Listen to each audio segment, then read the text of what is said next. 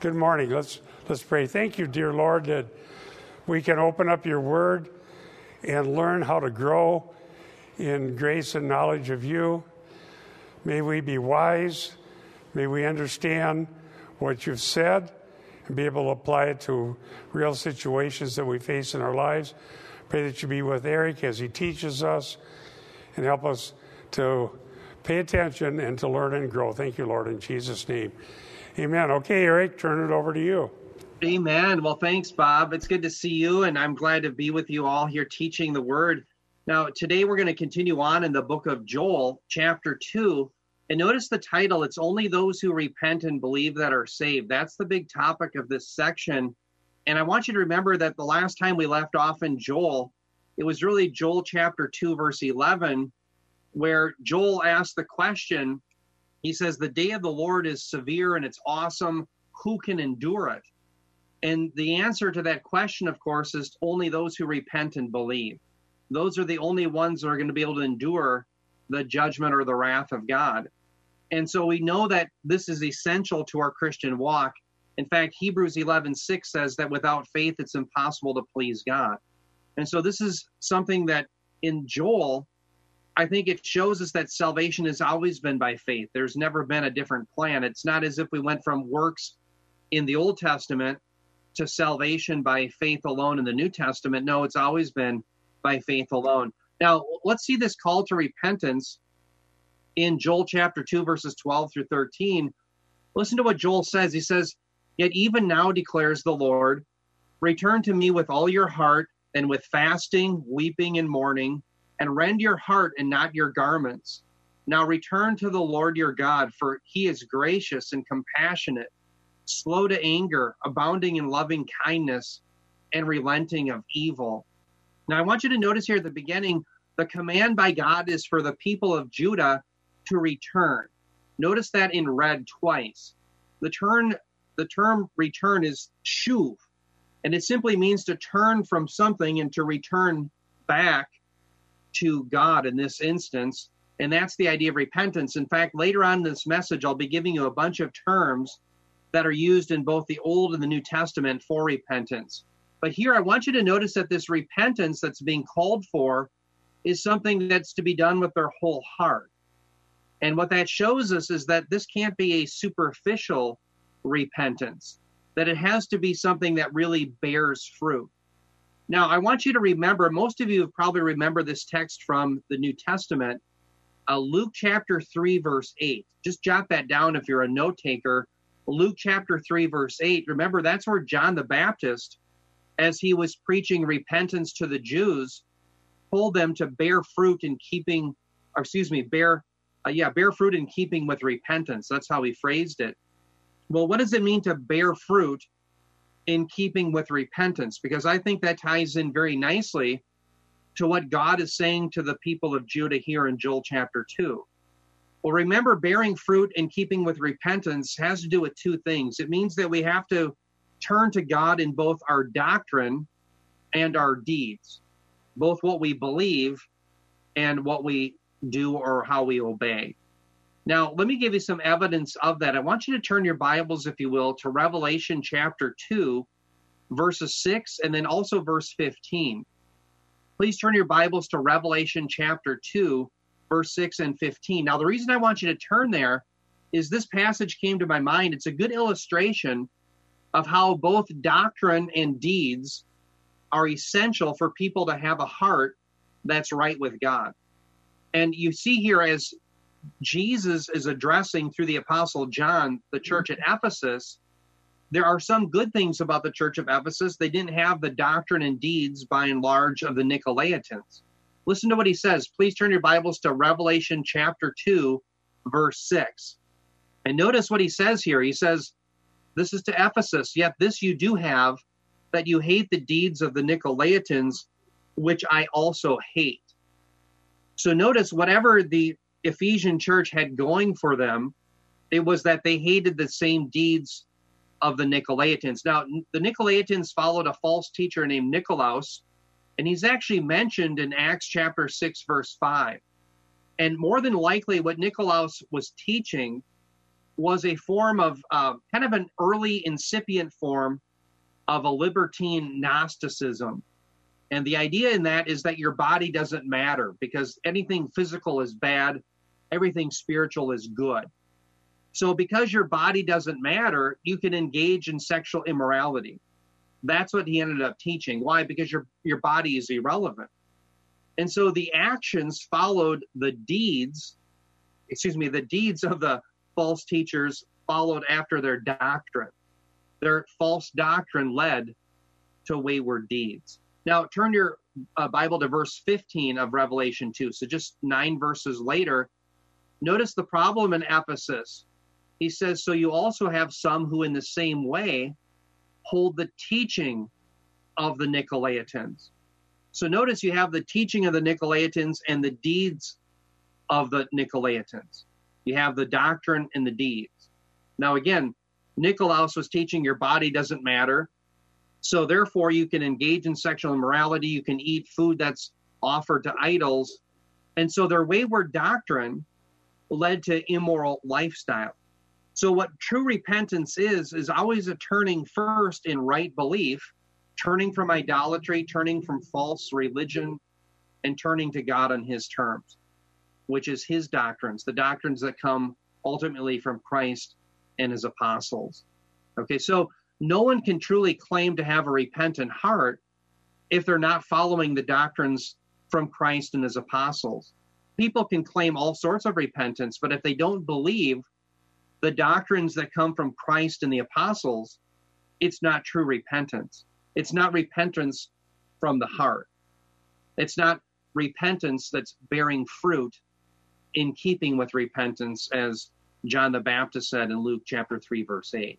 Now, we see this reiterated. Notice in the underlines, they were to rend their heart and not their garments. And again, this illustrates that the repentance God was looking for, it couldn't be merely a superficial one. It really had to be from the heart. And remember, the heart isn't the seat of emotions only. The heart was really the center of the thought life for the Jew. It was the center, yes, of emotions, but also the will and the intellect. I like to put those three things together with the heart. It's the will, the intellect, and the emotions. So the center of thought life, that's the idea. Now, I want to illustrate this from a New Testament passage. Turn your Bibles to Mark chapter 7, verses 14 through 16. Please turn your Bibles there to Mark chapter 7, verses 14 through 16. Now remember, as you're turning to Mark 7, verses 14 through 16, that's where you have Jesus in this hot dialogue, this debate with the religious leaders of Israel who were complaining by the fact that Jesus' disciples did not wash their hands before they would eat. Now, was there anything in the Mosaic covenant that required you to wash your hands before you would eat? No. But they did this to be scrupulous. This was a man-made rule. But what Jesus wants them to understand is that's not what makes a person right with God, and that's not where sin comes from. It's nothing external that can defile you with God, as it were. He says, really, the sin comes from the heart. Notice what he says, Mark 7, 14 through 16. It says, after he called the crowd to him again, this is Jesus, it says, he began saying to them, listen to me, all of you, and understand there's nothing outside the man which can defile him if it goes into him. So he's talking about food. But the things which proceed out of the man are what defile the man. If anyone has ears to hear, let him hear. So notice Jesus saying it's what comes out of us that defiles us. The reason why we sin isn't because of some external force upon us. It's because of the waywardness of our heart, because of our sin nature. And so that's what needs to be changed. And that's something that only God can change. In fact, we've seen evidence of that in 2 Timothy 2:24 and 25, where God is the one who has to grant repentance. Okay, so again, verse 13 is showing us this can't be something superficial. It has to be from the center of our thought life. We really have to change in doctrine and deeds. That's the idea. Now, notice below then the underline, he says, now return to the Lord your God. Here we are given the reason why we should expect good results if we repent and believe. The reason we should expect good results is based on the character of God. Notice he's gracious, he's compassionate, he's slow to anger, and he's abounding in loving kindness. Now, I love this term loving kindness. I mentioned this last time, the term chesed.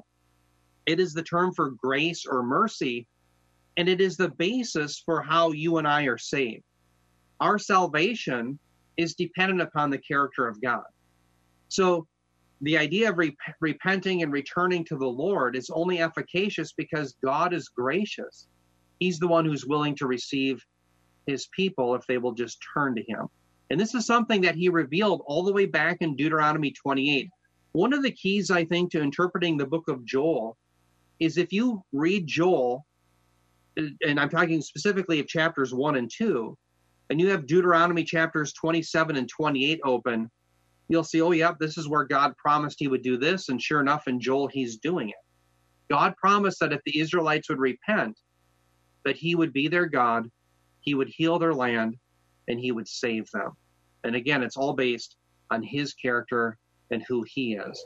Now, let me turn to the next verse here, Joel 2:14, where we see God's anticipated response.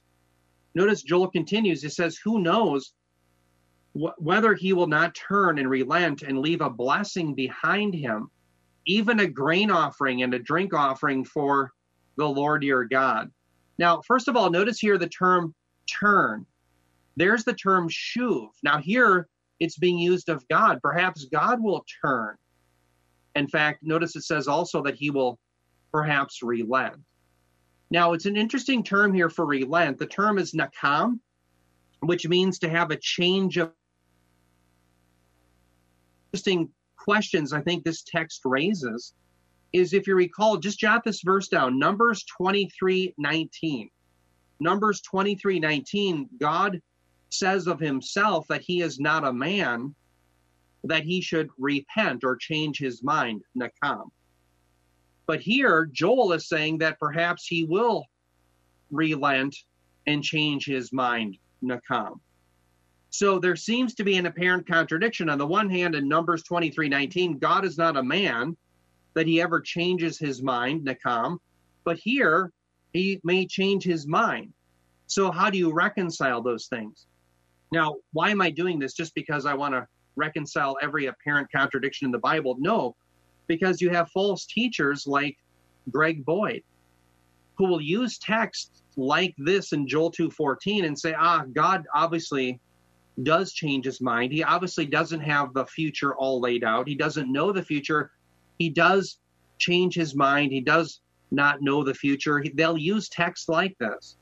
But what you have to understand is, I think the way around the apparent contradiction is that what we really have going on here is what's called an anthropomorphism. An anthropomorphism is simply a figure of speech where God likens himself so that we can understand who he is to being a man. A good example of this would be in Isaiah 40, verse 12. It says that God measured the waters in the hollow of his hand. Well, wait a minute. God is spirit. Those who are to worship him in spirit and truth, as Jesus said in John chapter 4. And so how do we understand that God would have a physical hand that he could measure out the waters? Well, that's an anthropomorphism. It's using language that you and I understand so that we can say, oh, of course, he's the creator. He has the power to even know how much water there is in the oceans and the lakes, etc. He's all powerful. He's all knowing. That's the idea.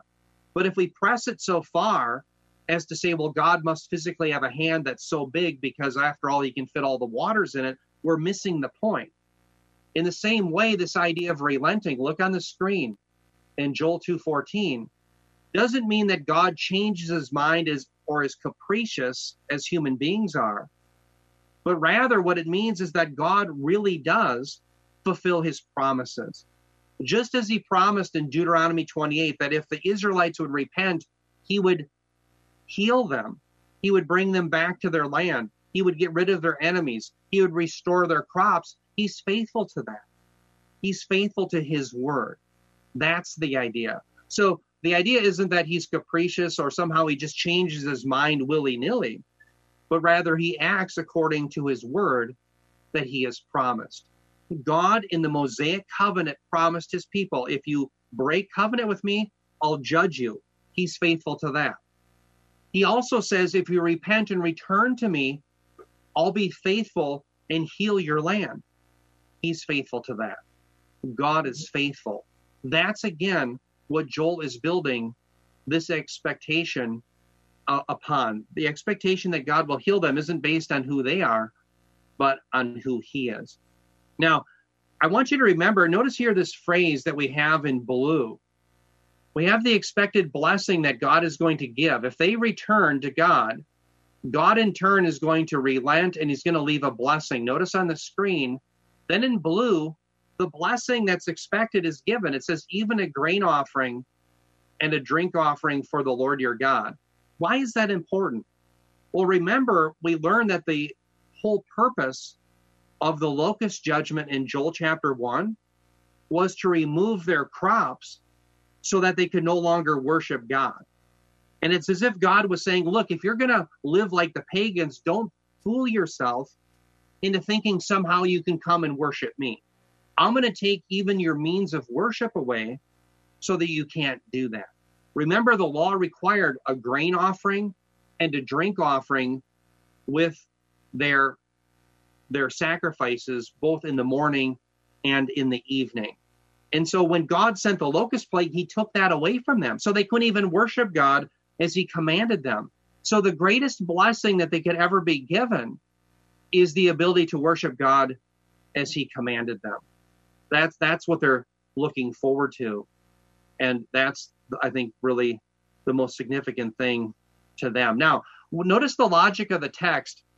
Notice when he says in the very beginning, who knows whether he will not turn and relent? Joel seems to be suggesting that he may or may not do this. But I want to ask the question, what clue do we have that Joel does anticipate that God will, in fact, heal them? Well, the clue that we have is what we found earlier, back in verse 13, that God is gracious, that he's compassionate, that he's slow to anger, that he's full of loving kindness, or chesed.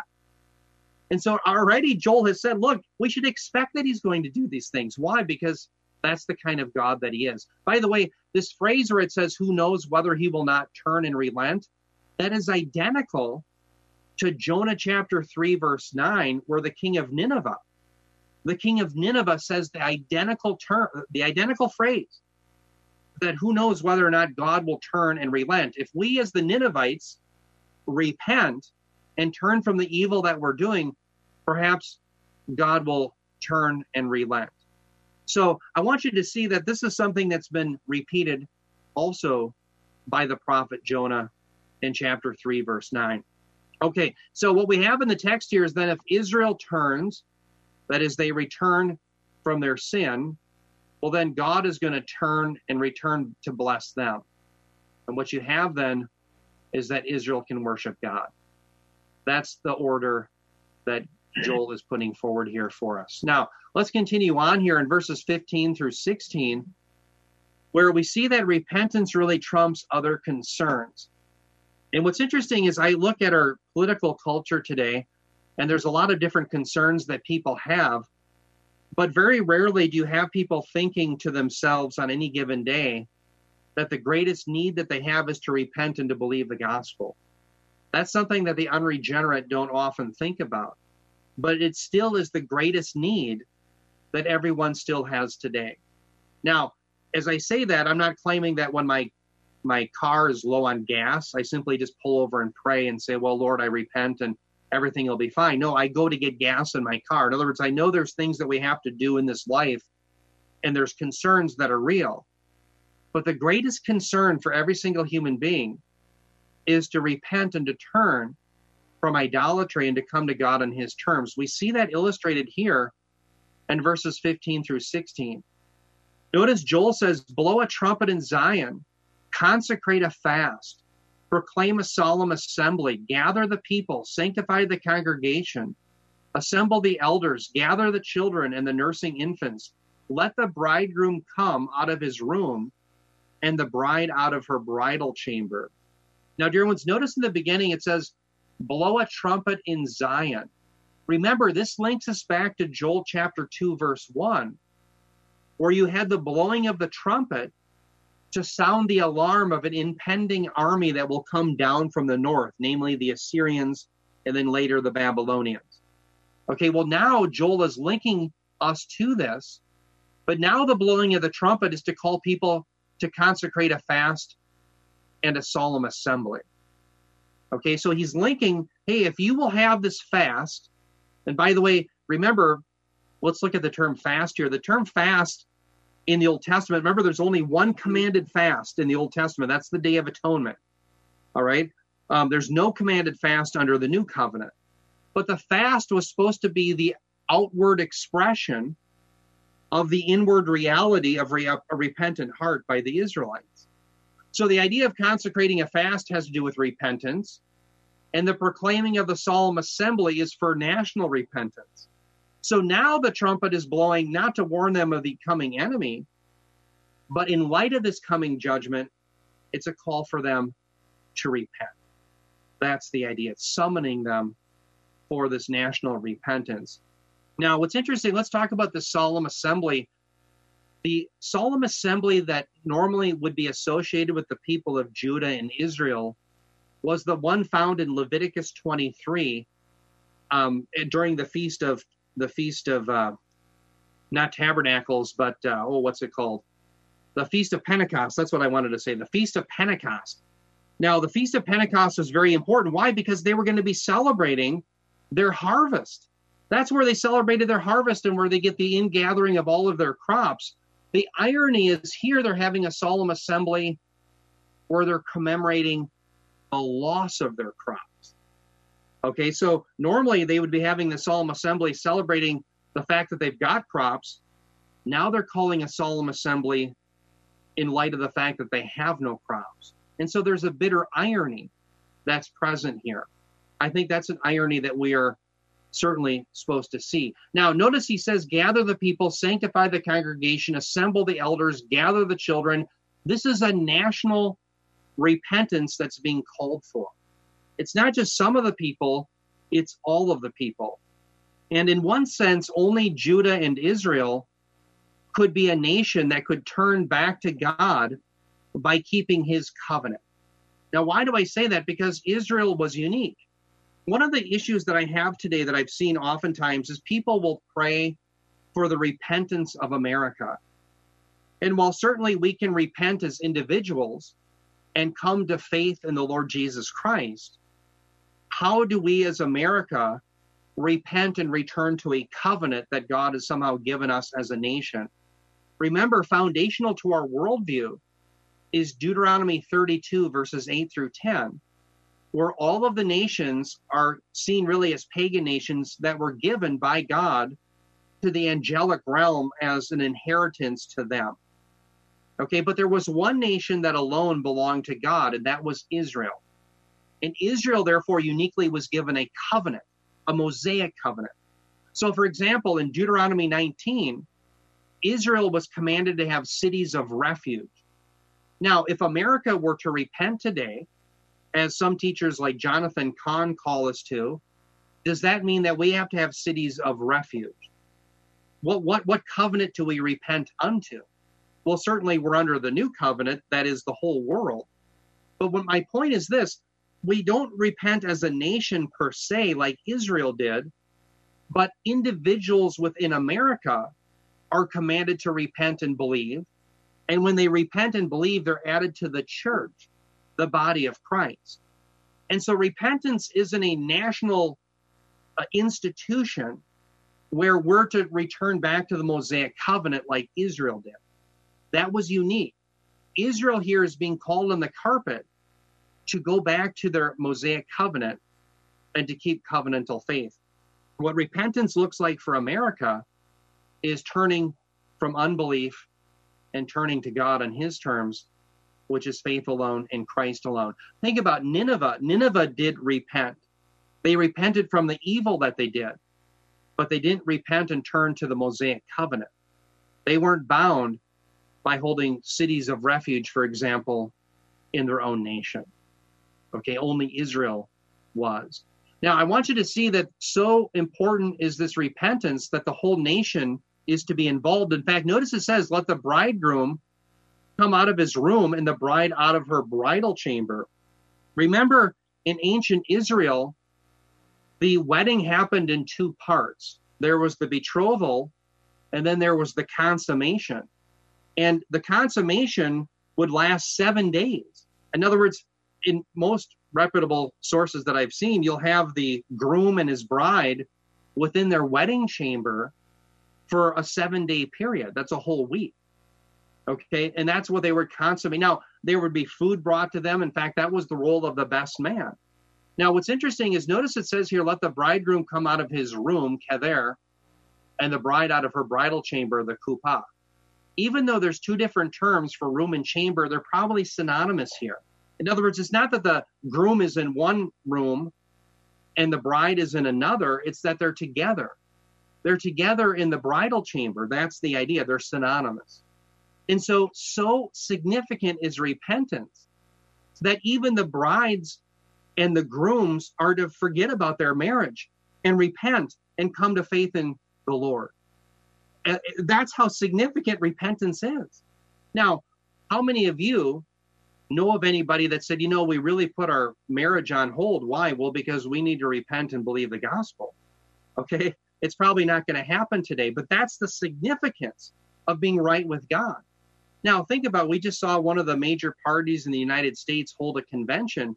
Was there ever a call for repentance and turning from evil to the Lord? No, that's not on the agenda. There's a lot of redistribution of this and that. There's a lot of things on the agenda, but it's not being right with God. The unregenerate don't see their need to be right with God. That's something only God can do. But it trumps all other concerns. The need for repentance and faith is absolutely primary. For without that, people will perish. That was the message to the people of Judah. Unless you repent and get right with the Lord, you're going to perish. That's what God was saying to them in this text today. Okay, now we see here in verse 17 that ultimately God's glory is at stake. Notice it says, let the priests, the Lord's ministers, weep between the porch and the altar, and let them say, spare your people, O Lord, and do not make your inheritance a reproach, a byword among the nations. Why should they among the people say, where is their God? Now here, Joel is calling the priest to intercede for the people of Judah, just as Moses had. If you remember when Moses was on Sinai with the Lord and the people built the golden calf, Moses interceded as a priest on their behalf. And that's the only way they didn't perish. In the same way now you have the priests are called to do the same thing. They're to intercede on behalf of the people of Judah. Now, notice where they called to meet. They're called to meet these priests between the porch and the altar. The simple reason for that is that was the area within the temple that was large enough for the priests to gather. Okay, so what Moses is reminding them of is what Joel is reminding the people of is that just as Moses interceded for the people, the priests are to intercede so that God won't wipe them out. Now, remember when Moses did that in Exodus 32, Moses reminded God that for the sake of his promises given to Abraham, Isaac, and Jacob, for the sake of the fact that God called Israel out to be his own, he shouldn't wipe them out. He should relent of the wrath that he was going to pour upon them. That's the idea of intercession here. Now, the reason I'm laboring this point of the priests in Joel 2:17, who are to intercede on behalf of Judah, just like Moses did, is that that's your role. That's my role. That's the role of Christians today. We know in 1 Peter 2:9, every single believer is part of what's called a royal priesthood. It's a priesthood of every believer. And so what that means then is you and I are to be seen as those who go out into the world. And yes, we preach the gospel and we intercede on behalf of those who are going to perish. That's our job. One of the jobs that we have as priests is to intercede on behalf of those who are perishing. we really are, I think, to be portrayed as those who are on a rescue mission. It's as if you and I have been dropped behind enemy lines as paratroopers, and our job is to rescue as many as we can through preaching the gospel, through interceding for the lost in prayer, so that we can bring them to the kingdom of God. It's the same thing that Joel was commanding the priests.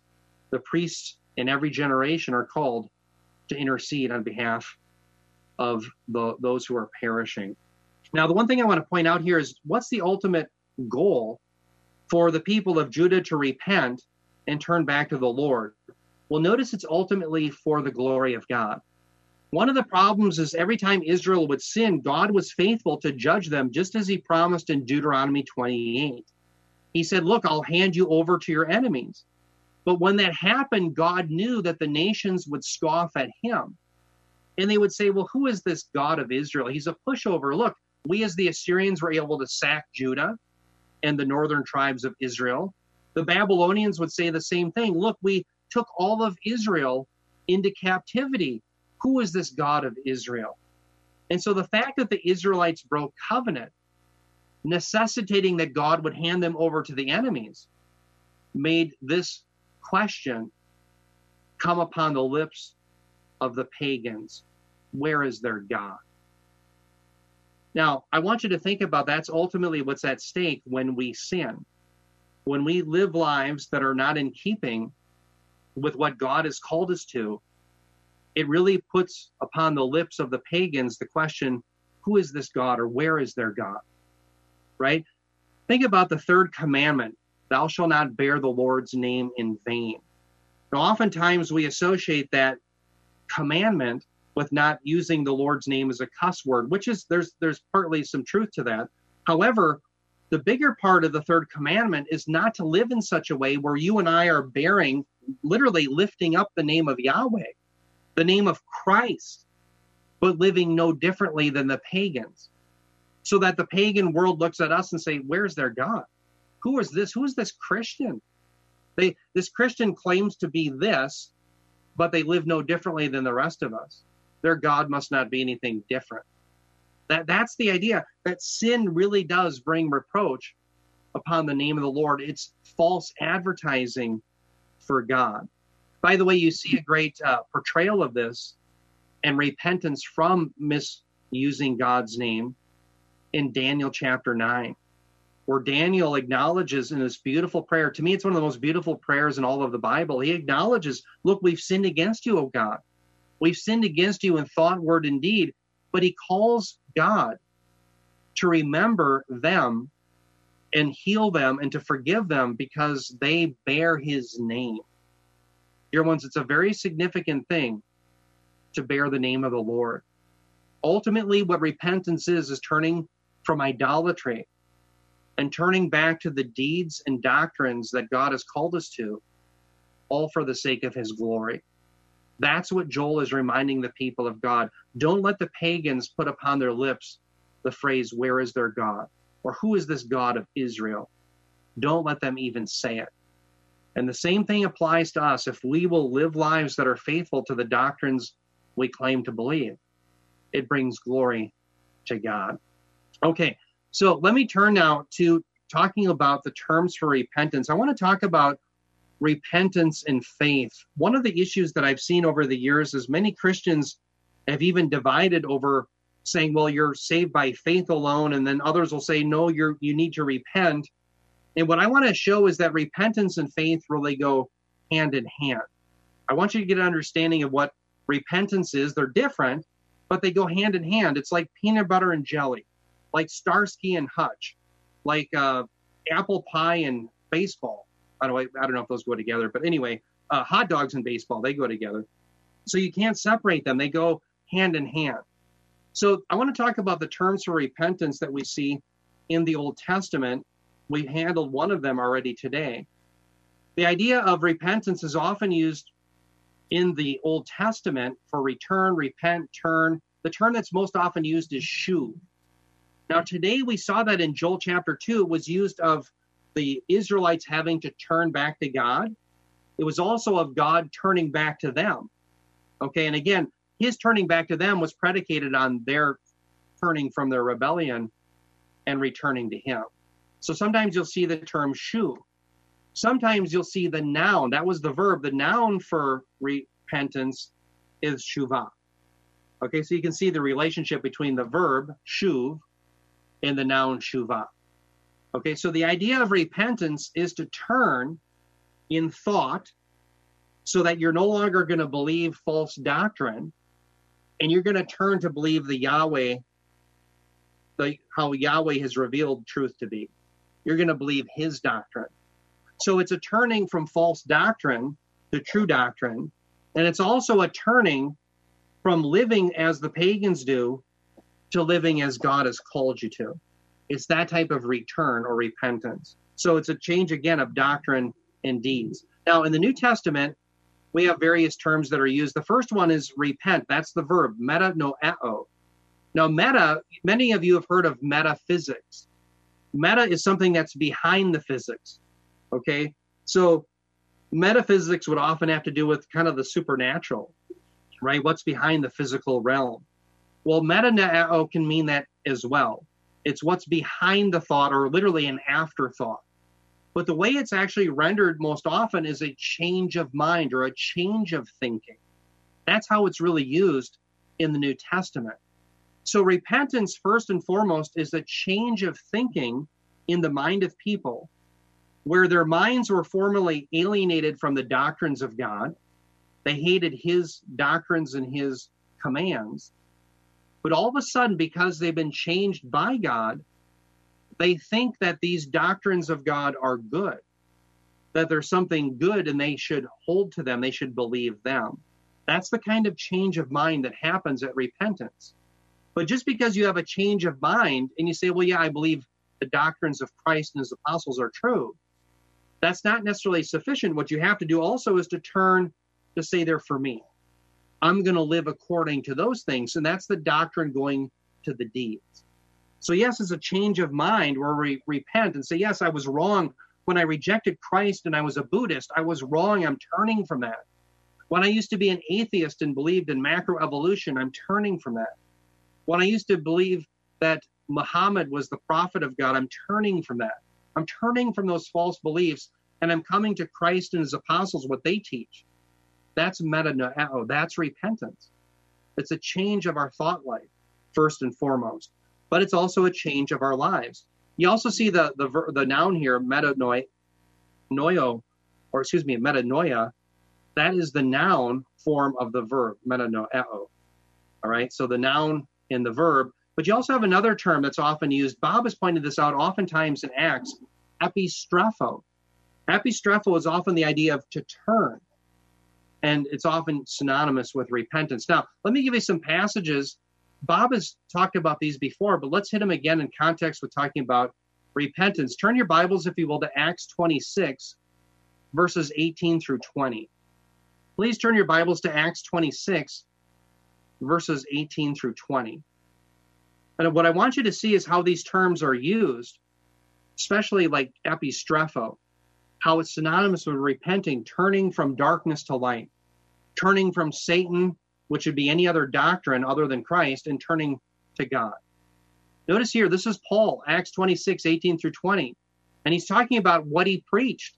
He says it was to open their eyes so that they may turn, there's epistrepho, from darkness to light and from the dominion of Satan to God, and that they may receive forgiveness of sins and an inheritance among those who have been sanctified by faith in me. Notice verse 19, it says, so King Agrippa, I did not prove disobedient to the heavenly vision, but kept declaring both to those of Damascus first, and also at Jerusalem, and then throughout all the region of Judea, and even to the Gentiles, that they should repent, there's metanoeo, and turn to, there's epistrepho, to God, performing deeds appropriate to repentance. Wow. Let's focus on the last part of verse 20. Notice repentance and turning to God are synonymous. Notice there's an and there. It says repent and turn to God. Does everyone see that? But don't think that those are two different things. They're synonymous. Repenting and turning to God are the same thing.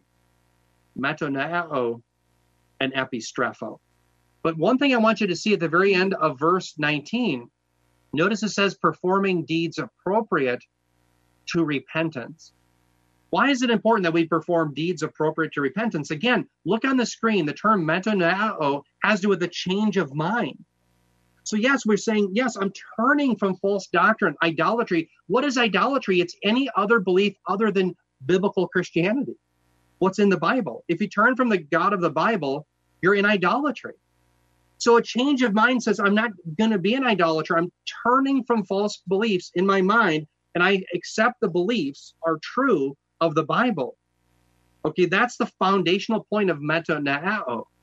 But here Paul says perform deeds appropriate to repentance. That's why I always say if you're going to bear fruit in keeping with repentance, it has to be both in doctrine and in deed. So if we claim to believe the doctrines of Christ, but we never act on them, do we really believe? You see, this is really the point that James is bringing up when he's talking about justification by faith, but a faith that's not dead. Remember, he says faith by itself is dead, right? Faith without works is dead. So there's been a lot of debate over the years as to whether or not Paul or James were teaching two different things.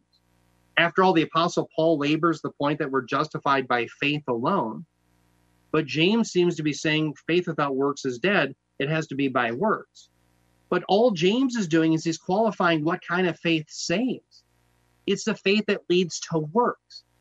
It leads to actions. It leads to actually obeying the doctrines of Christ. Think of it this way.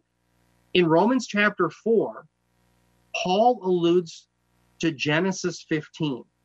Remember in Genesis 15, Abraham believed God. It's Genesis 15:6. He believed God and it was credited to him as righteousness. Well, James alludes to Genesis 22, where Abraham was willing to sacrifice his son, his only son, Isaac. And the point is, in Genesis 22, because Abraham really believed, he was willing to obey God. So do you see then what James is saying is, look, faith really leads somewhere. It leads to obedience. And so if you never obey, it simply shows that you really never believe. That's why you have this relationship between faith and obedience, doctrine and deeds, in repentance.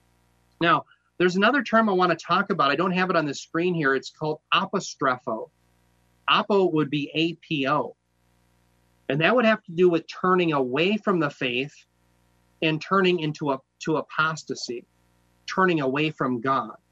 So yes, people can turn from idolatry to God, but they also can turn from God to idolatry and apostasy.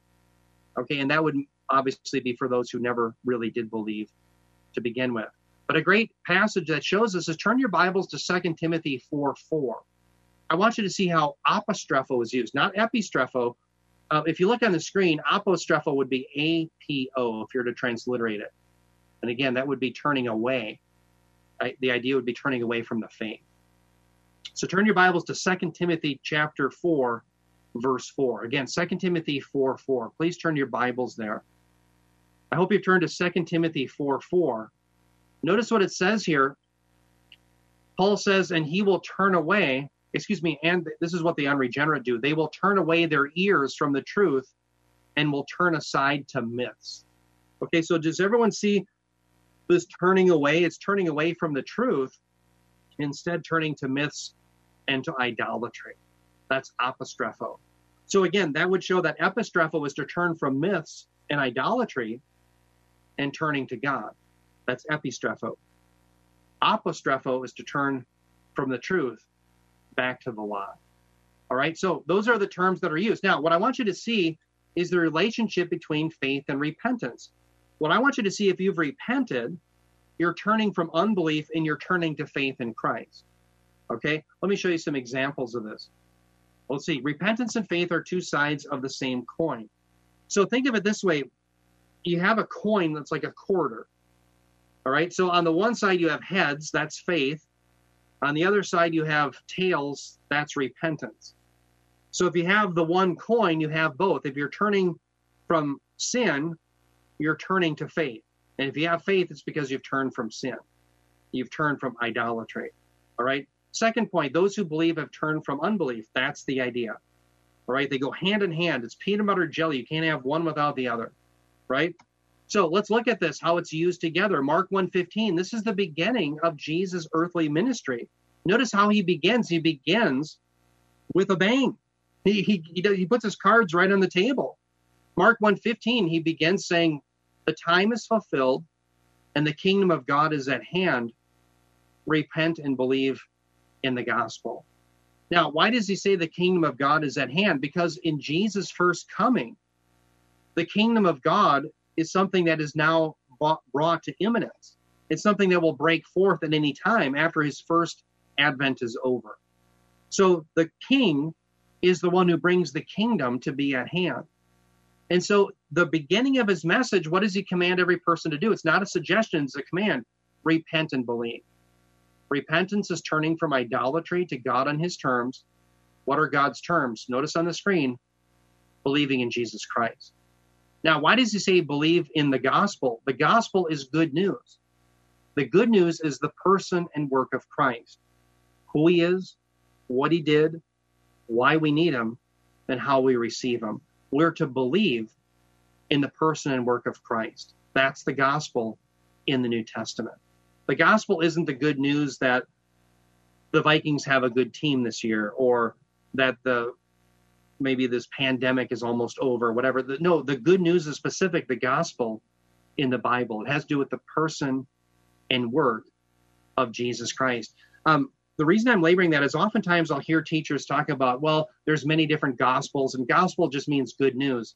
But in the context of the New Testament, we have to be careful, because the good news is about the person and work of Christ. It's not just generically good news. Hey, you won the lottery. Your car doesn't need to be fixed, or your dog doesn't have to go to the vet. That's maybe all good news, but it's not the good news of the gospel in the Bible. The good news of the New Testament is in the person of Christ, who is truly God and truly man. And all that encompasses is eternality, his hypostatic union, all the doctrines of Christ, who he is and what he did and what he's going to do. So it's his person and his work. That's the good news. Now, why is the good news good news? Because of our bad news. The bad news revealed in the Bible is that we're under the wrath of God, just as Joel was preaching to the people. The northern army's coming. What I'm claiming and you're claiming as believers in Christ is that there's a greater judgment coming in the future. It's even going to be worse than the people of Judah experienced. But what's the good news? The person and work of Christ. Okay, so drill in your head, what's the gospel? The person and work of Christ. So when you're believing in the person and work of Christ. And what do? You're repenting from unbelief. You're turning from idolatry and the other system. It could be atheism. It could be Buddhism. It could be pantheism. It could be Hinduism. Whatever it is, you're a Hare Krishna. Turn from that. Repent. Turn from that and what? Believe in the good news of who Christ is and what he did.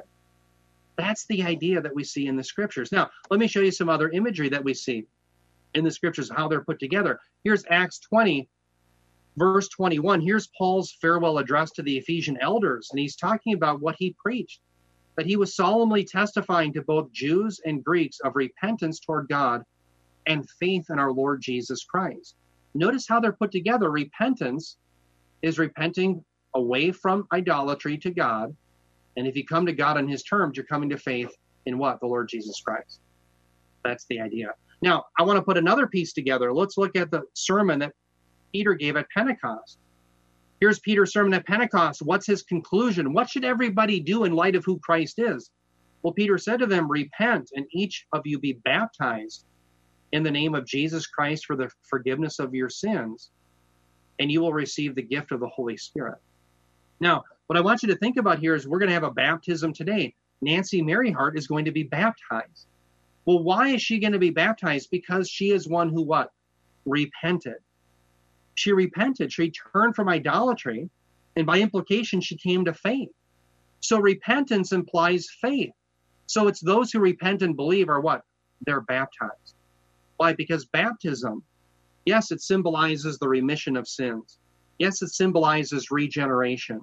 Yes, it symbolizes the burial and resurrection with Christ. But when you put it all together, what baptism is, it's identity. You're with Christ. And there's no going back to the old world.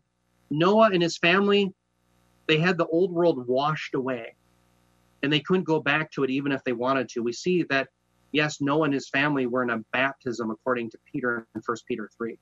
According to 1 Corinthians chapter 10, Paul says that Israel had a form of baptism, that they were baptized through the Red Sea with Moses. In other words, they couldn't go back to Israel Israel could not go back to Egypt even if they wanted to. Why? Because it was washed away. They couldn't go back through the waters. The old world is done. You're with Christ. That's what baptism symbolizes. There's no going back. You're with him forevermore. Why was Jesus baptized? Well, because he identifies with us. He certainly didn't need regeneration. He didn't need remission of sins. What he was doing is he was identifying with us. When you and I are baptized, we're identifying with him. We're with Christ. There's no going back to the old world. Who does that belong to? Well, those who repent and believe. And again, you can use repent or you can use believe, because why? They're synonymous. You can't have one without the other. All right. Now let's keep moving for the sake of time, and I'll open up to some questions here at the end. Faith and repentance. Acts 2:41.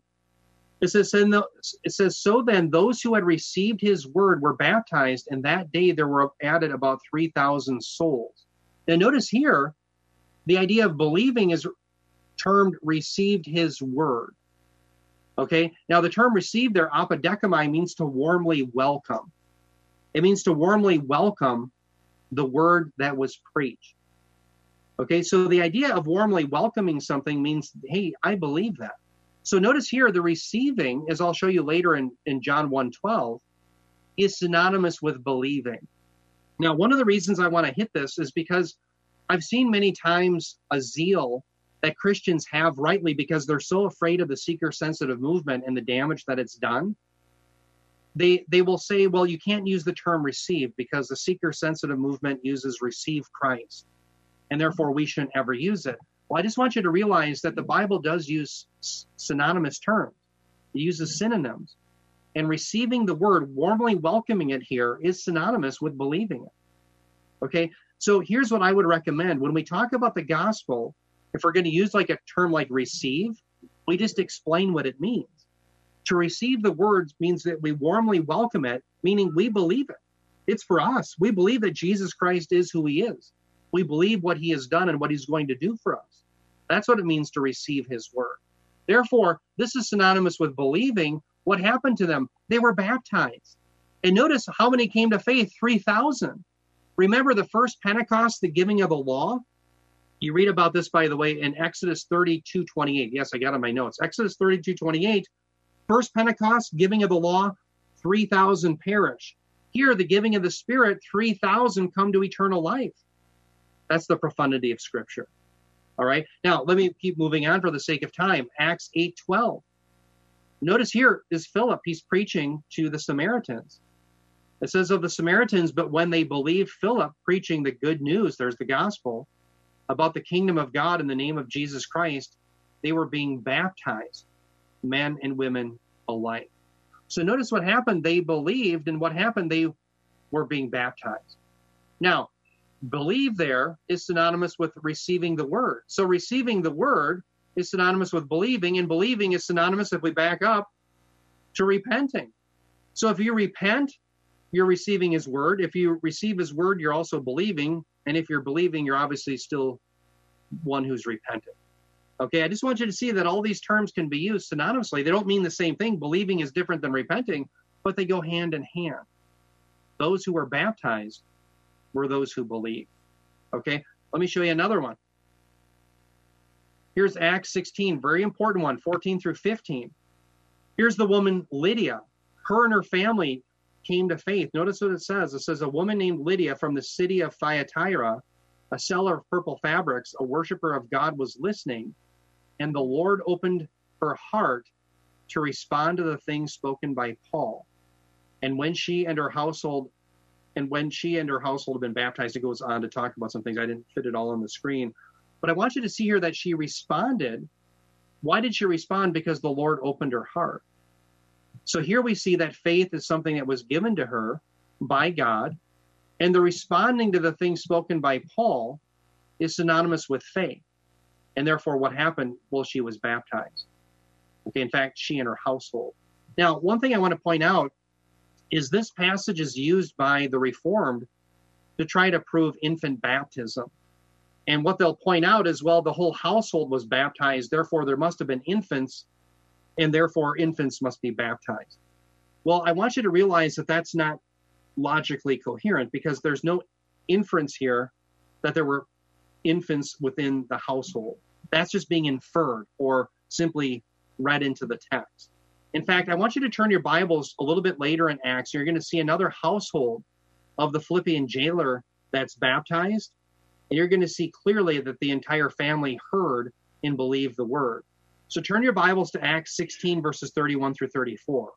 Because I want you to see that the household implied, I think, believed. They received and responded to the things spoken by Paul, and therefore they were baptized. But again, it's not stated. All right, so if I were to argue the position for believers' baptism is what we believe, I wouldn't use this text because it's not stated that the whole family believed. But I'll show you one that does a little bit later. Acts 16, 31 through 34. Turn your Bibles there. Acts chapter 16, verses 31 through 34. Paul and Silas here are preaching. Here's the Philippian jailer. Notice what it says, Acts 16, 31 through 34. It says, they said, believe in the Lord Jesus, and you will be saved, you and your household. Notice verse 32. And they spoke the word of the Lord to him together with all who were in his house. Stop there. Notice, according to Acts 16:32, implied is this family, this household is old enough to hear the word and therefore believe the word. Notice verse 33. It says, and he took them that very hour of the night and washed their wounds, and immediately he was baptized, he and all his household. Just stop there. Why was his whole household baptized? Well, because they believed.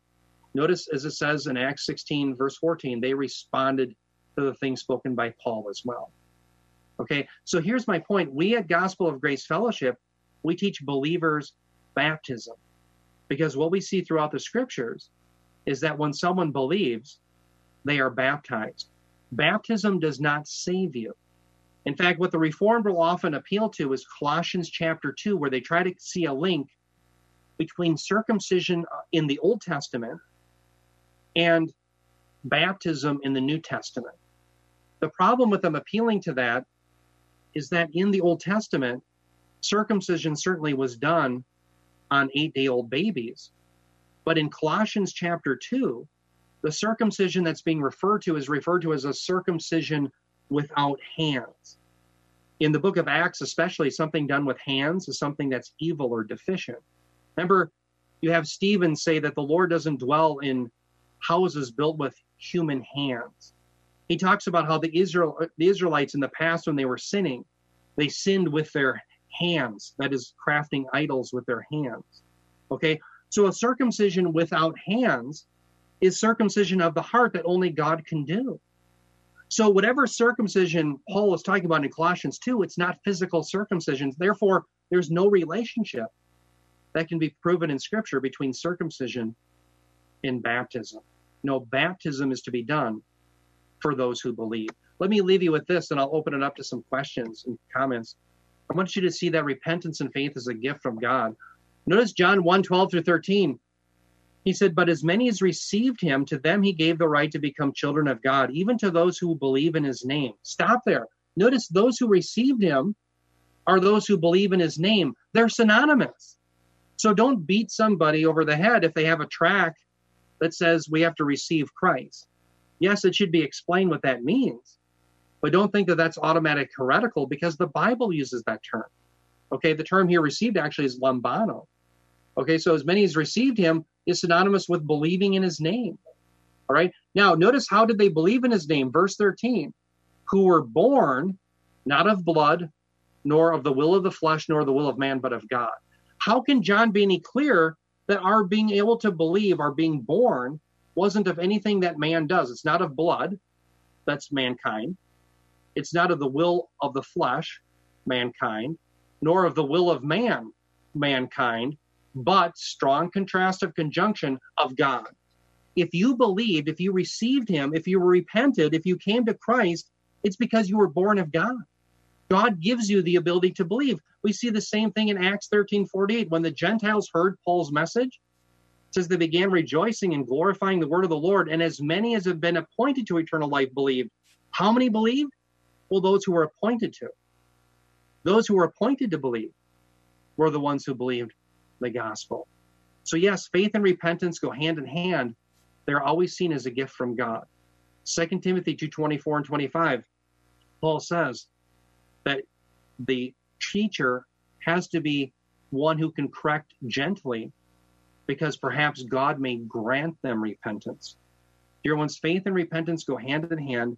It's those who believe are those who are baptized, and all of it is seen as a gift of God. Now, with that, let me shut up, and I'll open it up to you for a few minutes here and talk some questions and comments or ideas that you have.